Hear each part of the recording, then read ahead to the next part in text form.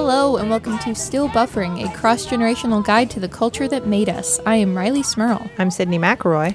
And I'm Taylor Smurl. Whoo! So, Yeah. Yep. how's everybody doing? I mean, there's not an armed insurrection today, so better? That was yesterday. That was Yeah. yesterday. So, full disclosure, we were supposed to record this episode yesterday. Yes. And About 2 hours before we were supposed to record, everything started, I think, happening. like most of the country and the world, Yeah. we became quite, locked onto the horrible events of the day, and we're unable to focus on anything else. Yeah. So we're giving it a shot today, Yeah. aware that, wow. But maybe everybody needs something else to think about and put their brain on True. and talk about for a minute to take a break from thinking about yesterday. Maybe. Maybe. Yeah. We'll do our best. Yeah. We hope you are all okay out there, Yes. and that maybe you need like a bit of a respite to Yeah. be whisked away from this world, which would be good. There's so many times in the past year when I wanted to be, well, really the past 4 years, but specifically in the past year where I would have liked to be whisked away. Anywhere else. Yeah. Almost anywhere else. It's good to take breaks from reality just in general every now and then. And I think in our present time, it's especially good to remember that it's okay to just disappear into something fiction for a small break. And then get back to focus. Yeah, I get really into like true crime and like procedural type TV shows and stuff. And last night I just had to stop watching the news before bed, and I said, "Mom, I'm gonna go watch some Criminal Minds." The show where they catch lots of like serial killers, because that's cheerier right now than what's going on in the world. I need to go escape into that world for a little bit. But that actually does sound better, because in those procedural dramas, the bad guy is arrested and put in jail, which is actually like a weird false fantasy concept right now. So, Yeah. that is comforting. It's very safe and comfortable. I know it's going to happen. There's a bad guy, but I know by the end of it, he's going to be arrested, or maybe sometimes by the end of the next episode. Sometimes there's a two-parter, but that's it. It is true that you can only sit there watching, which I never watch television news. So like yesterday was weird on that account too, because it's like that and the election. These are my two forays into television news in recent years. And both times I'm watching it like, is this what it's like always? Is this always what the news is like when it's on TV? Why is it so scary? I mean, not that the events weren't scary, but I feel like it gets scarier on TV. Yeah. But you can only watch television news and yell, "Stop calling them protesters, they're terrorists," so many times before you finally go, "I can't do this anymore." I think I had to turn it off when now I don't have cable, so I just like watch it the few channels that stream on YouTube, like I think it was CNN does, CBS does. I just know that MSNBC does not, because I never get to see the wonderful map man. Kornacki. Yeah. Kornacki. But anyway, one of the anchors on the channel I was watching said this is almost like performance art, what we're witnessing. And I was like, nope, no, you're not. Oh, look, some white people are causing violence. It's performance art. I was like, yeah, we're turning off the TV. We're not supporting this anymore. It's not performance art. It's insurrection. It's terrorism. That was the only thing. See, that was the only thing I have to say for MSNBC in that moment, other than that they have Kornacki, who I love, is I felt like at some point the shift from protesters to like domestic terrorists, insurrectionists, It took a little bit. Traitors, committing treason, like all those. It got there though. Like I feel like we got there. Yeah. I also did appreciate that earlier in the day, before all the events, when the current president was hosting his rally with all of those people, they just pushed it to the bottom corner of the screen and muted it, and literally said like, it doesn't really matter what he's saying right now. This is happening right now, but we're not gonna air anything he's saying. I do appreciate that. But yeah, I also got to see some good fights in the Senate and in the House when they were live streaming the debates over the objections when they finally got back to work. Some exciting stuff going on there. There was almost a fist fight. Wow. Yes. What are we, Parliament? I know. Oh. That wasn't a knock on Parliament. I just always thought it was spicier. It is, yeah. Not anymore. Apparently not. Yeah, that stuff went on till like what? I fell asleep watching it last night, and I think I was waiting on Wisconsin because Pennsylvania took so long to certify Pennsylvania, and then I drifted off to the worst thing to fall asleep to. I think. Yeah. Just It happened during the 6 hours of debate, seemingly, about Pennsylvania, that a Democrat and a Republican almost gotten into fisticuffs and had to be removed. I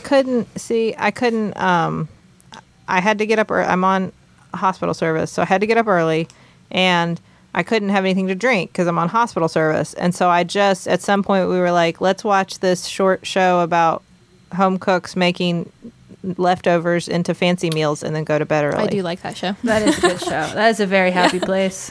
Yeah. I got a lot of work to do. I got a lot of sick people to take care of. I'm going to have to turn this off for the moment. I just can't. I'm not doing dry January, but I am trying to be like cut back, like no drinking on the weekdays, that kind of stuff. And last night was a good test because I was like, you know what? No, okay, this is good. This is good for me to separate when I lean on it because I need it versus when I enjoy it because I want to. Because I don't want to enjoy anything right now. There's nothing to enjoy. It would just be to help with my stress, which is a bad reason to drink. So I'm not going to. Yeah. It's a good test. You know what else is a joyful place I like to escape to? There you go. Schitt's Creek. That's right. We're talking about Schitt's Creek, which, as we said previously, is not the bad word. So don't worry. We're not breaking our rule. It's someone's name, and it's spelled differently. So it's okay for us to say, Yes. geez, Mom. Gosh, Mom, I know you tell us all the time not to curse so much. But this one's okay, Mom. I know Mom definitely has a problem with profanity. Yep. Yeah, I was just going to go along with that. But Mom taught us all how to say bad words. So, good. Let's talk about Schitt's Creek. 'Cause Yes, please. It's so happy. Yes. I will be the first to admit that I was skeptical of Schitt's Creek. Our parents watched it, although I've recently found out just Mom. Although every time Mom would talk about it, Dad would sit there and go, yeah, and nod like he had watched it too, when in reality he had bailed on it after like season 2. Yeah. Wait, really? Did you know this? Yeah. Dad's never finished it? No, he's just been pretending this whole time that when Mom's like, you have to watch it, he's going, and he didn't watch it. As I was watching it, I thought he had also seen all of it, so I would tell both of them about like funny scenes I had just seen or something and be like describing them, and Mom would be like, oh, I remember that, oh my gosh, it was so funny, we'd be laughing about it, and Dad would be like, oh yeah, haha. Afterwards I was like, well, Dad, you hadn't even seen it. You know what, I should have known, because I can't remember a time where Dad ever recounted in excruciating detail an entire episode of Schitt's Creek to me, and that's like the surefire sign that Dad has watched something and enjoyed it, is that he will then recount it to you in excruciating detail. Yes. Including the evening news. Yes. Yes. Or the Dear Abby or whoever section of the newspaper, perhaps. Nothing's better than when he describes a comic panel by panel to me. Which is the best way to engage with comics as a medium. So I love our dad. I'm sorry. We do. I know. I'm sorry, Dad. We love you. Thank you for editing our show for us. That's right. Hi, Dad. I love you. Hi, Dad. Sorry. But Anyways. Mom kept trying to convince us to watch it, and I have to be honest. I don't always find that Mom knows what like I will enjoy, and so she recommends a lot of shows to me that I'm like, Oh, Mom, I know just from the description I'm not going to like that. So I was skeptical. We tried it once a while back. Like, we watched the first episode and we were like, why do people like this? We'll give it a try. So we watched like 3. I want to say we watched the first 3 episodes. And I just couldn't get it. I was like, man, I don't really like these rich people. They seem like jerks. But I don't really like this town they move into. I'm not getting this like quaint small town vibe from it. You know, this isn't Stars Hollow or something. I don't really like these people either. I don't know who I'm supposed to like. Who am I rooting for? Do I want them to get money? I don't know. I was just turned off by the whole thing. I wasn't rooting for anybody, and we bailed on it. And we both felt the same way. We were like, we're just done. So we got back into it because Mom kept insisting. It seemed like during the pandemic, everybody was one by one falling to Schitt's Creek. Yeah, I mean, the Emmys gave them like all of the awards. The Emmys gave them all the awards. Yeah, and that was very intriguing. I was like, well, no, okay. All right, now, what am I missing? And then finally I decided, like I said, that it must be that the pandemic isn't going to end until we all watch Schitt's Creek. Right. So I'll do my part and watch Schitt's Creek. And we entered into it as a game of chicken. Justin and I watching it and daring the other one to say, I want to watch something else first. What Justin doesn't know is I don't lose. That's true. This is true. So we watched all of them, and I am glad that I did because by the end, I get it. It's great, and I enjoyed it. Well. Yeah. I have to say, now, last week, if you didn't listen last week, Sydney and Taylor both had already watched all of Schitt's Creek when we decided to do this episode. I had not watched a single episode, so I would just like to reiterate here, I made a commitment last Wednesday to watch all of Schitt's Creek before this Wednesday. And then, you know, an insurrection happened on Wednesday, so now it's Thursday. But still, by Sunday, I had watched every episode of Schitt's Creek. I was going to say, you came in ahead of the deadline there. Yeah. Yes. And I am very glad I did also. I will say, I knew, I mean, one, I had to watch all of it because I said I would for this show. But also, I knew it was going to get good because not only was Mom telling me it was good, but now you both were telling me it was good. So I was like, okay, well, I guess, like, it actually has to be then, right? Like, all of my family is telling me it's a good show. And it was a struggle for about 2 seasons. I just had it on in the background, just like, when is this? Why? What am I missing? Like, I have to be missing something. And then it got very good, and then I couldn't stop watching it. And then it made me cry, and then it was over. Now, Tay, you enjoyed it more through the whole thing, which, I mean, I know it definitely got better. I know you said that. But I wanted to ask about that because I've heard a lot of people who, when we first started watching it, I said, man, I just don't get this. I had a lot of people tell me, I know in the beginning it's not good, but it gets so much better, I promise. You seem to like it a little more from the jump.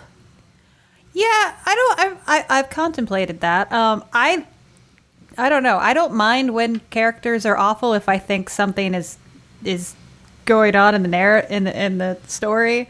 I like redemption stories, and I like good redemption stories. I like stories about people changing because I think that's some people believe that no one can change. I'm somebody that believes that people can change, and I like stories that embrace that idea. So I think from the beginning, it was when it revealed itself that we're going to show you how people can actually change and become better versions of themselves, that I was along for the ride, because that kind of was locked in as what the show was going to do from the beginning. Yeah. And I think that's the beauty of the show, is that it is a story about redemption, but it's in real time. I think that's it. You're hitting the nail on the head that I find really rare in a television show. I think, like, if you look at not that these shows are comparable, but just the first one that has this trope that pops to mind is Friends. If you look at a show like Friends, where you have, like, a couple that the whole show is about them getting together, you have to have them, like, get together and break up, like, a dozen different times because the pace of action, like, the expected pace of stuff happening is so fast, and not like real life, right? Yeah. In real life, well, except for 2020, in real life, there isn't something happening that's like totally life-changing or shattering or whatever every single day. There's long stretches where you're just kind of doing your business. And this show I thought was really rare in that sense, where it like I felt like, well, how are they changing? Show me. Where is it? When is it happening? And it was happening slowly and subtly, and that's very real. But also, like, I just don't feel like that's a common thing we see on television. Yeah. Yeah. Well, and I think, I think that even in the first season, you see, like, I think even the first season, the way the family interacts as they start to have to exist in the same space, there's a loving quality between them that is written into the show. And I think that's, this goes to the idea that, look, these people, it's not like you're a good person and you can make, you can fall from grace, or you're a bad person, but maybe through great effort you can change. I think it's more that we all have the possibility to be good or bad. And it's really just about, how we push ourselves, but also the environment we're in. So I don't know. Yeah, I think that was all there in the beginning, though. I think they do a good job of, as someone who, I wouldn't say that we live in a Schitt's Creek necessarily. Only slightly bigger. We live in an Elmdale. I was going to say, it's not too far off. And usually I feel like in TV shows, the characters, it's either one or the other, right? It's either presented with this, like, it's a small town where the real people live and they've got real heart and are real loving and giving, and that's where all the real people are, as if, city folk bad kind of thing. Or it's presented with the opposite of, like, the sophisticated, intelligent city folk arrive and the town's full of backwoods dullards. Yeah. And I really, they do such a good job of not of like flirting with those things from time to time, like through the eyes of the way the characters see each other, because you can tell they very much see each other that way in the beginning. Like, oh, you think you're so much better than us, rich people, versus look at these dumb hillbilly kind of thing. You definitely can see that maybe that dichotomy exists between the characters, but the show doesn't see them that way. The show sees them as people who have good qualities and bad qualities and are fully fleshed out, rounded characters. And I think that's so difficult to do. But you still know that's there. That, like, tension is there because the characters would feel that towards each other to some extent. And so it's reflected in it's so subtle. It is. So much so to, like, the point where I got to the end of it, and obviously they're very different people by the time the end of the series rolls around. But I had to sit there for a second after all their, like, individual stories, not ended, but, like, within the show, their stories have ended and they're all going their separate ways and doing their own things. I had to, like, sit and think, like, why each of those storylines was so important to each of them as a character, and not just for, like, the main family, like the rich people, for the townspeople as well. And it really is, you can see all of those things from the beginning about, like, why it was important for Alexis to be able to, like, be okay on her own and, like, be independent and do her own thing, or for David to open himself up to other people and, like, be okay not being around a bunch of other, like, rich, smart people, whatever, that he thought he needed validation from. But, like, you see those things from the beginning, and then at the end you look back and you're like, wow, they've been on this path since the very beginning, and now they're here and they did it, but, like, there were funny goofs along the way, but, like, they made progress, and look at that, we were here for it. Well, and I think it's very good. Yeah, and that's so much to the point of that, like, by the end of it, they are changed, but they're not these massively different people. It's not that hero's narrative where they've been brought to their knees and made to soul search and tear themselves apart. It's really just kind of a turn of corner for all of them, where the stuff they had all along that could make them better versions of themselves, like, it was there, they just had to embrace it. For the very beginning, you have Alexis telling these great stories about how she's escaped from all these crazy situations. Like, she's clearly somebody that can survive on her own very well, and yet that's her greatest fear, and that's the thing that she conquers, but she was always able. And I think that's really beautiful storytelling, because I do think that's also, once again, parallel to real life. It's not this massive, I have to become somebody completely new, I have to burn down who I was. It's really just sorting out what sucks about you and what's awesome, and embracing the awesome, and that's redemption. And I think it's really interesting. The parents go on similar journeys. Again, I think a little more subtle, just because, like, I think you've established a lot more of who you are and how you see the world at that age. Yeah. But, like, you see Johnny I think with the hotel chains, like he's building something from the ground up, just like he did with the video stores. And you really see it's easy to just write him off as like, well, a rich guy. But clearly he was good at that and enjoyed that and liked the hard work of building something. And they reference how meticulous he was about his video stores and all that a lot. And you see him doing that with the motels and he's cleaning rooms and turning down beds on his own. I don't know. I really admired that. That it gives him the hard work is it for him. The hard work is the thing. And that is who he is. And he finds his redemption in returning to that hard work. Yeah. Oh. And then he brings Stevie in on it with him. And their whole relationship I did not expect to make me so emotional. But just I don't know. She just went... I mean, she was a good character to me from the beginning. She was one of those that you could argue that the family started out not as bad people, but just as very, self-centered, egocentric, arrogant people.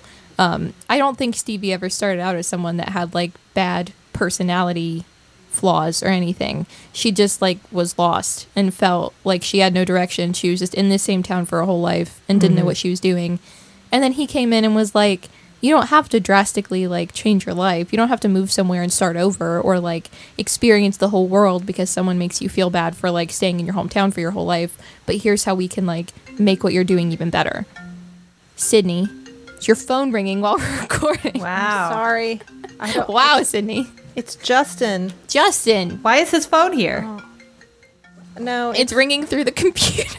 I'm so sorry. It was ringing through the computer. It's Justin's fault. Justin, this seems like a good moment to pick up your phones and let's check the group message. All right. I'm first. I would like to go first.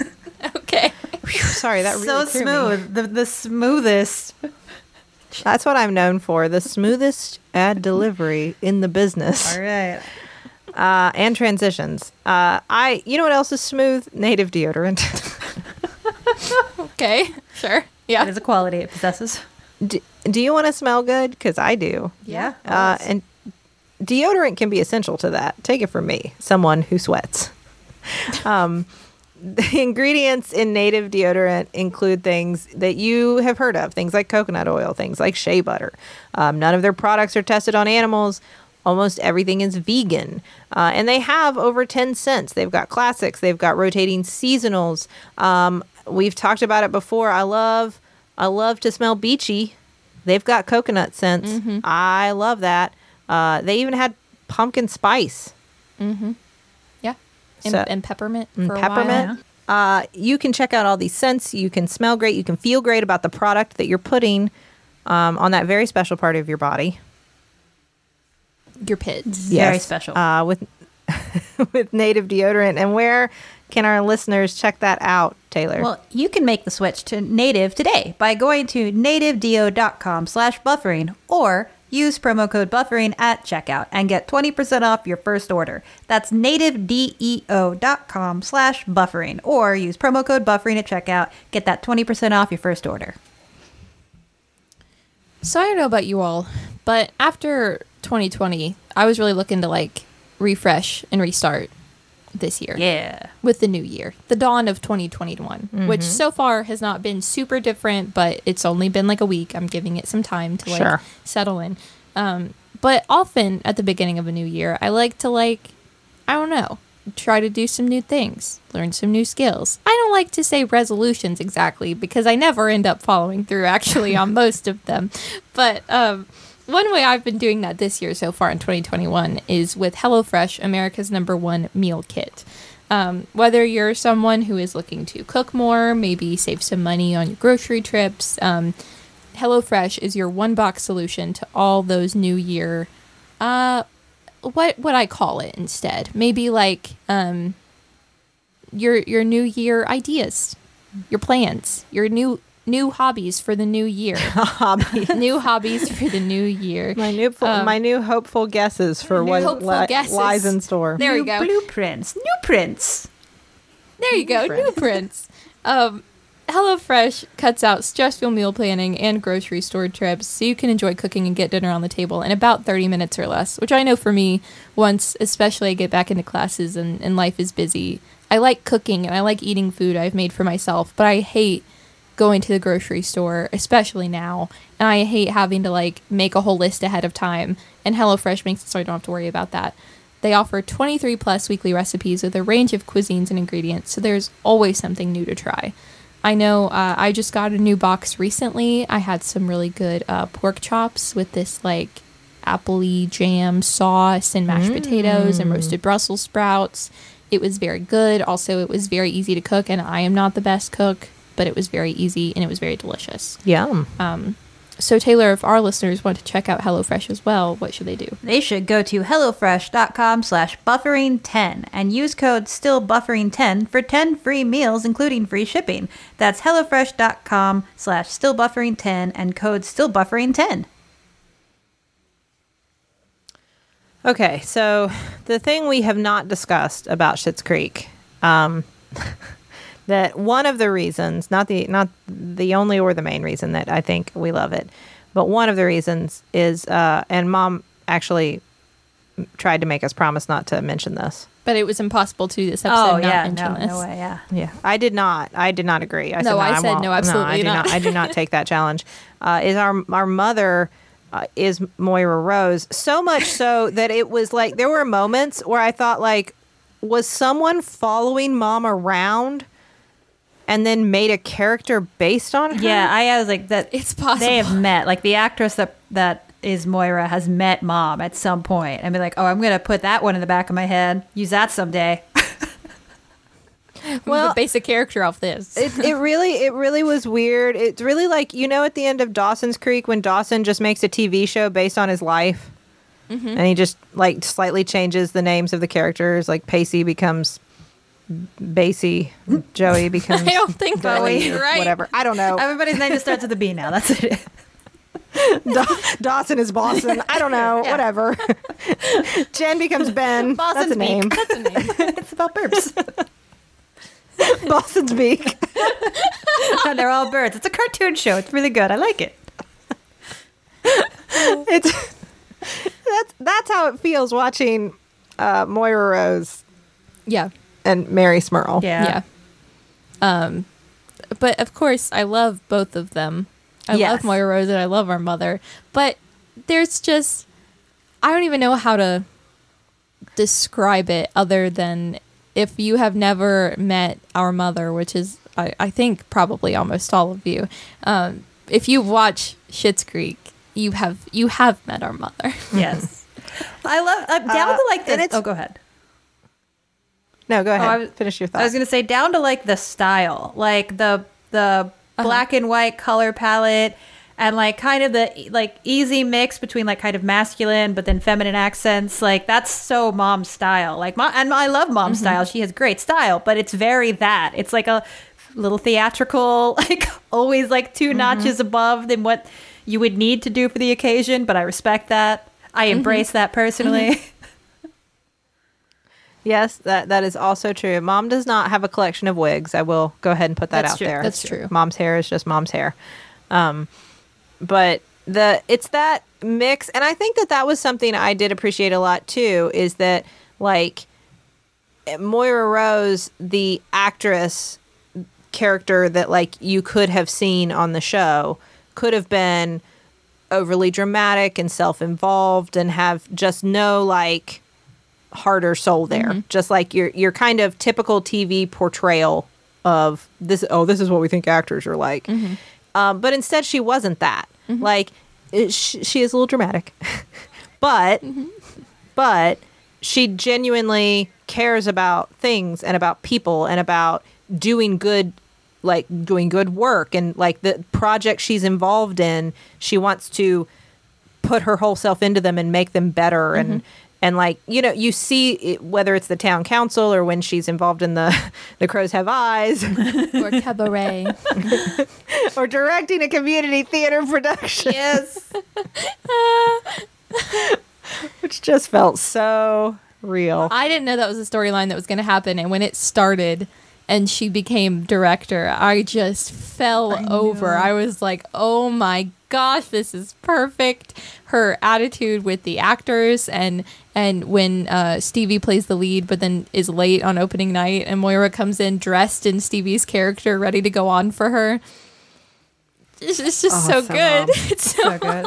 Well, and but you do get that, and I like that they don't make a huge deal of it, but you get Moira's backstory, that she grew up in a small town and that she clearly worked her way hard. And in that way, her and Johnny are kind of parallel in that they both are people that worked hard to have the pride that they have.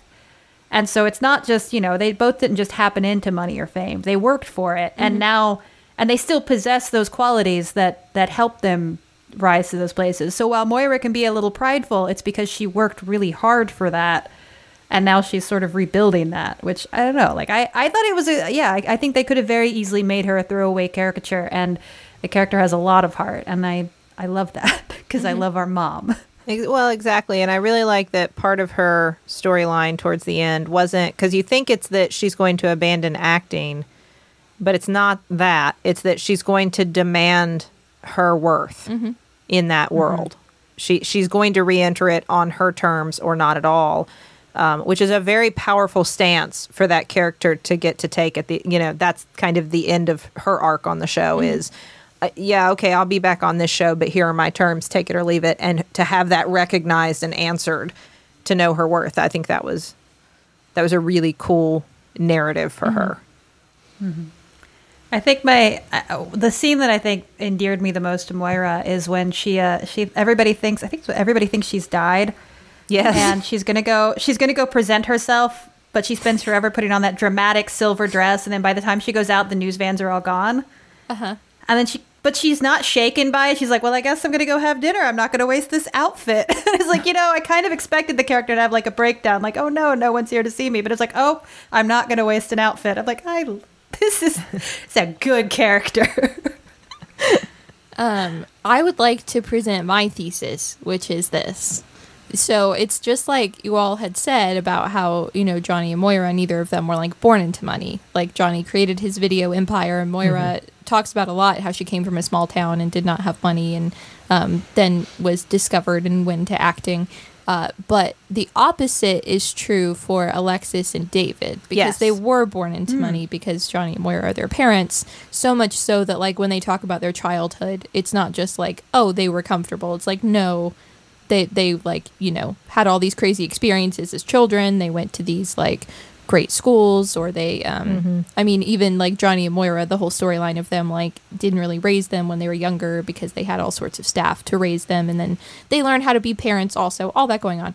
But the point is, Alexis and David were raised with a lot of money, and I think the opposite happens for both of them, which is they go from like demanding the same quality of life they have been used to and thinking like they cannot exist in this world where they don't have all of this money and all of these experiences, to like realizing all of the work it takes to almost be to that point. So they both accept that they can start doing that work for themselves and do that for themselves, because neither of them are just like, well, okay, I guess I can't do anything and I just need to sit around and wait until we get our money back or something, or until like mom or dad makes money. Like eventually both of them start their own businesses and become their own independent people. And it's really cool because they're both like adults in their 20s and 30s, but you almost see them grow from like teenagers to actual adults in their personalities.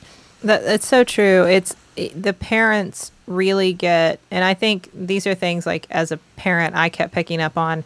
You would see moments where like David and Alexis were clearly like behind in terms of maturity in like their way to cope with something or handle something or like just deal with the world. And you could see that like on some level, Johnny and Moira knew they had done that. Like they had allowed their kids to not learn these things and know these things and be strong in these ways.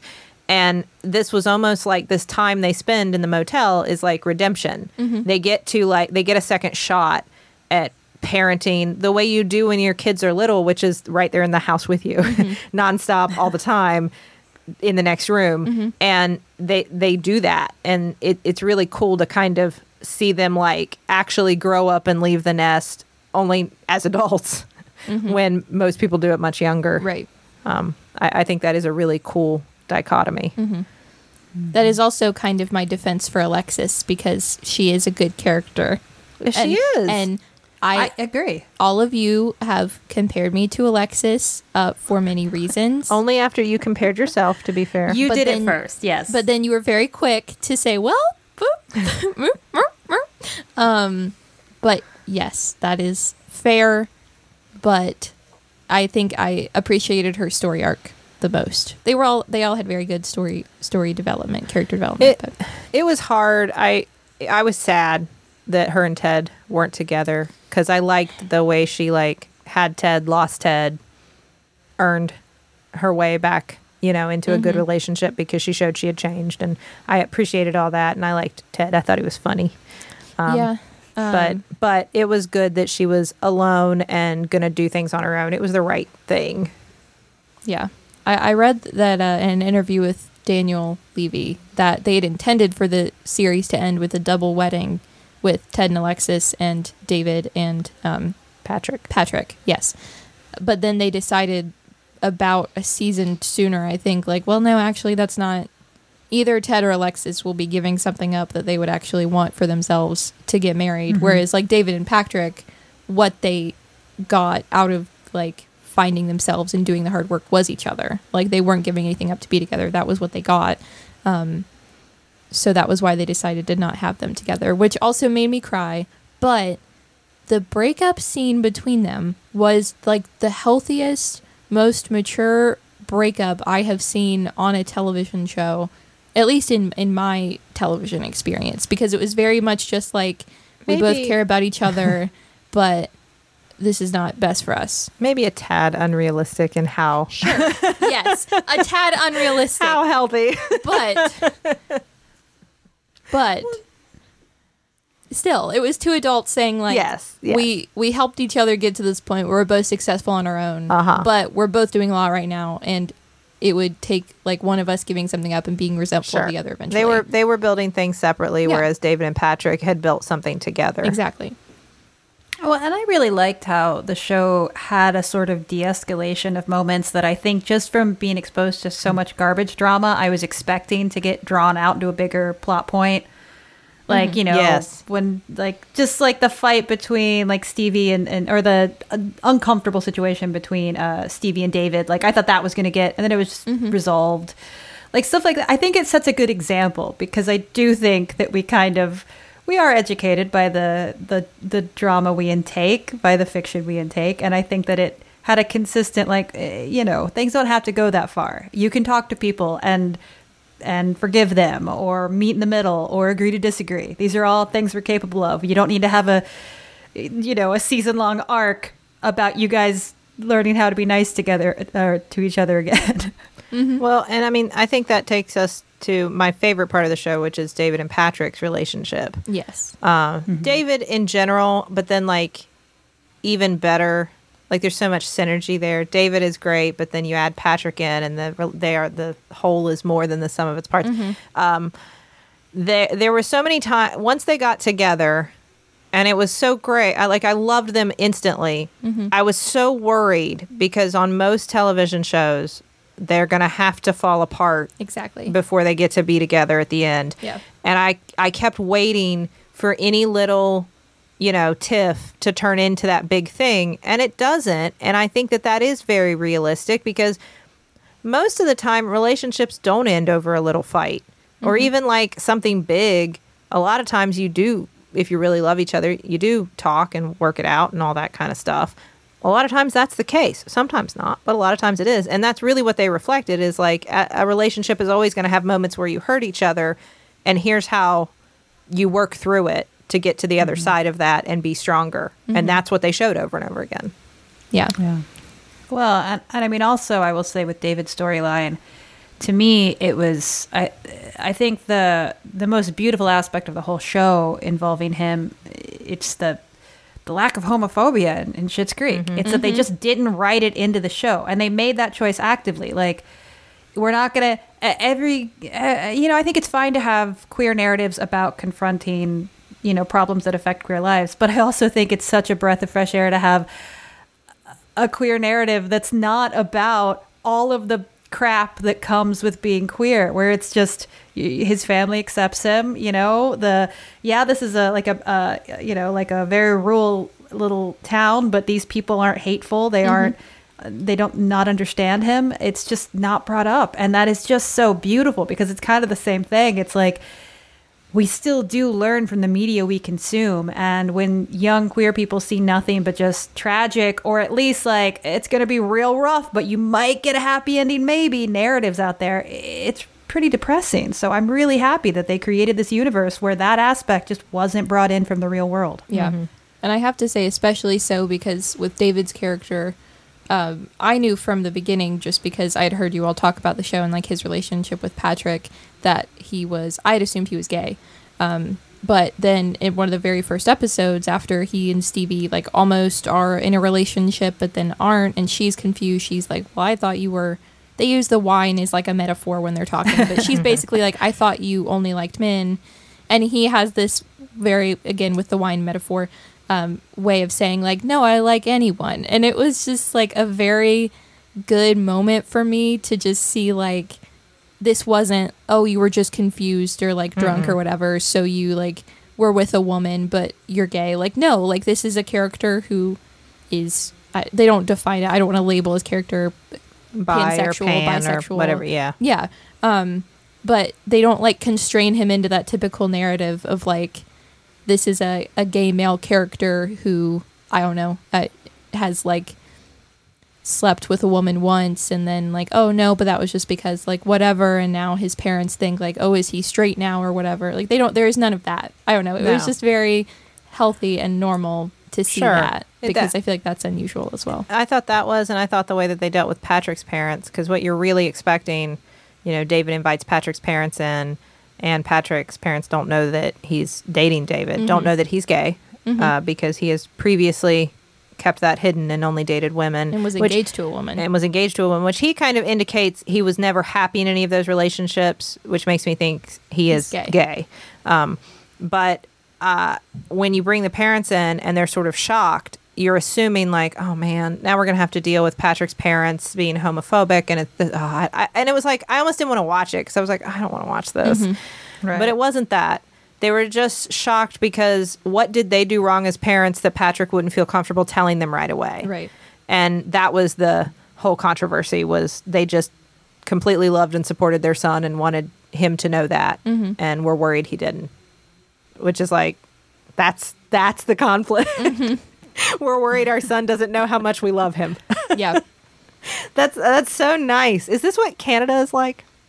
I was thinking about this a lot when I was watching this show, and I was like, wow, it's just so like, and especially with the way that it ends, like I feel like obviously I didn't want it to end. I wanted there to be more of it, but it was a good ending. It was a show that knew when it had completed its arc and its story, and this was its ending. It didn't keep going on just for the sake of existing.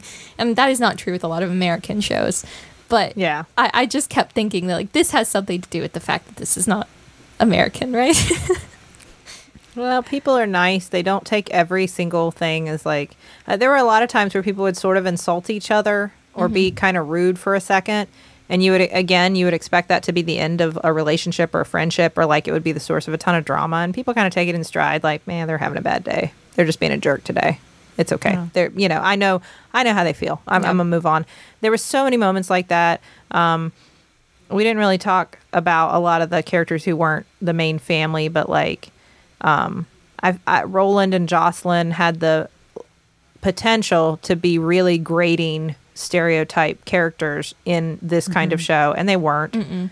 Especially Jocelyn, who had like this whole fleshed out kind of existence of all these things she's doing, and then this storyline of having a surprise baby later in life and all that kind of stuff. And like, I found myself enjoying characters that like I assumed I would not. Right. I assumed instantly like, oh, I'm gonna hate these people. Nope, I did not. Nobody was written flat. Like Twyla. I love Twyla. Yeah, I love Twyla. She's pleasant. She's kind of silly. But then you find like by the end of it, there's a depth to Twyla. I mean, she's had all this money the whole time, and she's made that choice. The choices of the, Yeah. yeah, like here are the Roses trying to, at the beginning, just figure out how to get back into that society that Twyla has already reached that, beautiful understanding of, but, I don't, this is where my home is. I'm happy here. This is what validates me. And she had every opportunity to get out or restart her life anywhere, and she's chosen this. And I think that's really kind of a great kind of, end note to the show, because you don't find that out until the very end. It's like, oh, wow. Twyla knew all along. She was the smartest one all along. Yeah. When that happened, because that's in like the last or next to last episode. It's like right at the end. Yeah. When I found out she had won the lottery and split like $98 million with one other person and had always had the tens of millions of dollars, I had to pause the show and sit for a minute like, what? I could not believe that. But it makes so much sense, because the whole time you're watching her and it's like she's so nice. And she, like, Alexis is not a great friend to her in the beginning. Like, kind of uses her and doesn't really know how to be a good friend to other people, I think. But she is still always, like, nice to Alexis and helping her out and trying to help her, like, understand how to be a better person in a very nice way. But then at the end, when you realize, like, she's not just doing this because she's stuck here or because, like, her job as a waitress is what she has to do. So she has to be nice to, like, customers or whatever. Like, she is doing this because she loves being here and she just likes being a good person in the town that she has always lived in. That's crazy. That's wild. That felt very validating for me. That and, like, Stevie's decision, like you said earlier, I don't need to go to a big town, like a big city. I can kind of do the things I love, and, like, this is okay, and I can embrace that I know motels and this is my thing, and I like being around them and in them, and I don't care. And I felt very nice about those things as a person who stayed in a small town.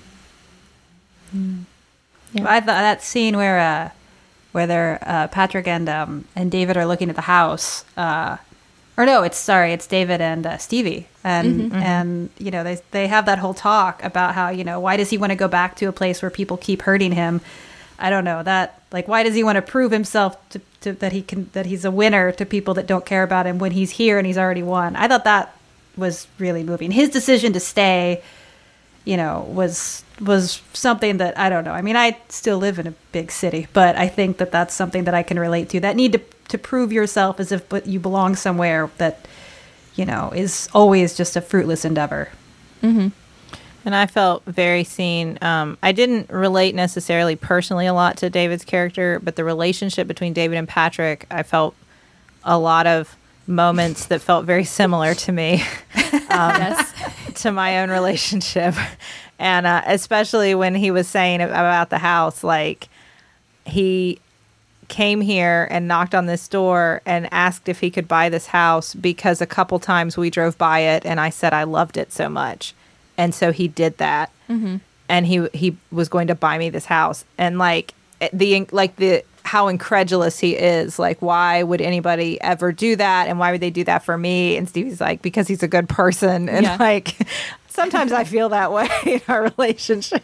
Like, see, I was thinking more so just some of those moments when, like, David would get, like, upset with Alexis or with his parents, or, like, upset about a situation and get very, like, start getting, I don't know, not angry, but just, like, very intense about the whole situation. And Patrick would just be there to kind of, like, grab him on the shoulder and be like, okay, now let's just talk about this for a second. Let's calm down for a second, everybody. Let me take care of it. That felt very much like you and Justin to me. Yeah, I know I have to be handled sometimes. There's always, I think, every relationship figures out its own balance, and one of those archetypes is somebody escalates and somebody de-escalates. And that is very much you and Justin. Yes. I tweeted a joke to Justin about him being simply the best after we watched those great both scenes, both when Patrick sings it all three. Yes. Yeah. And then married. But I tweeted something about that, and somebody said, "Are you the acoustic version or the floor show?"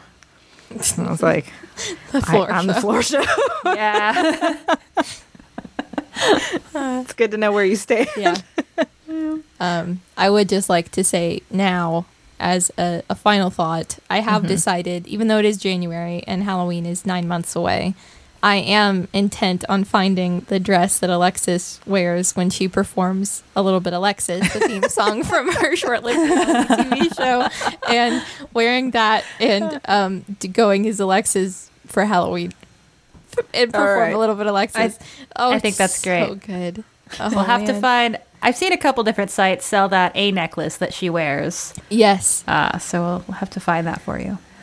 Yeah. I know Travis got one of those David sweaters. He so did. I know that's out there. He did. Yeah.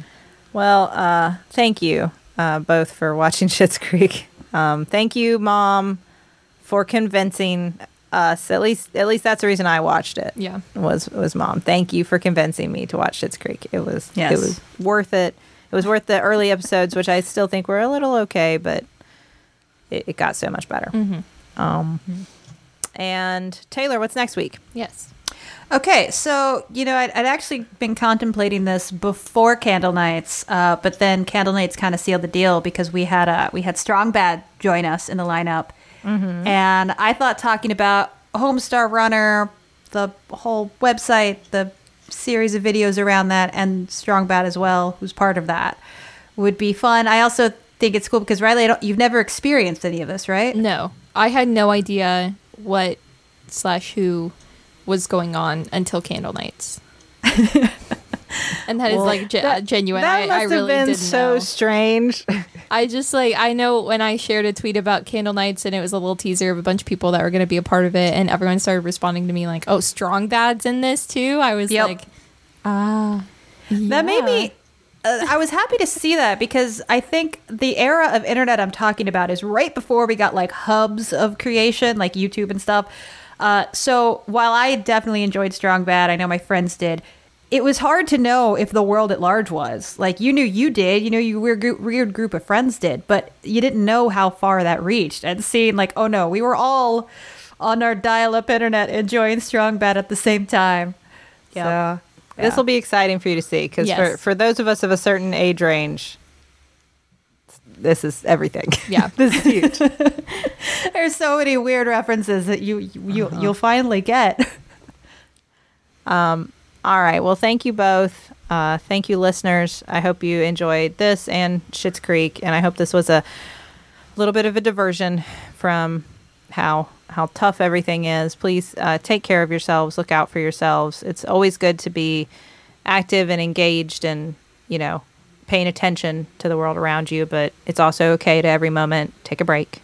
Every few moments take a break and, disengage a little bit. Stop doom scrolling for a second. I feel like that's all I've done. Me too. So, yeah. Thank you to Max Fun. You should go to MaximumFun.org if you want to check out other shows on our network. Thank you to... That's not what I was going to say. I was going to say you should tweet at us at StillBuff, and you can email us at stillbuff at MaximumFun.org. I'm sorry. It's all right. Oof. And thank you to the Novellas for our theme song, Baby You Change Your Mind. This has been your cross-generational guide to the culture that made us. I am Riley Spurl. I'm Sydney McElroy. And I'm Taylor Smurl. I am still buffering. And I am too.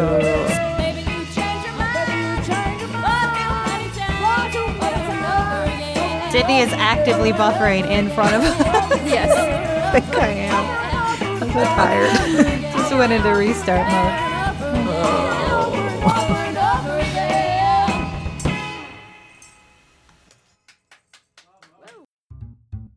Well, hello, I'm Renee Colvert. Hi, I'm Alexis Preston, and we are the hosts of Can I Pet Your Dog? And we got breaking news, we got an expose, and all the beans have been spilled via an Apple Podcast review that said this show isn't well researched. Well, yeah, no duh.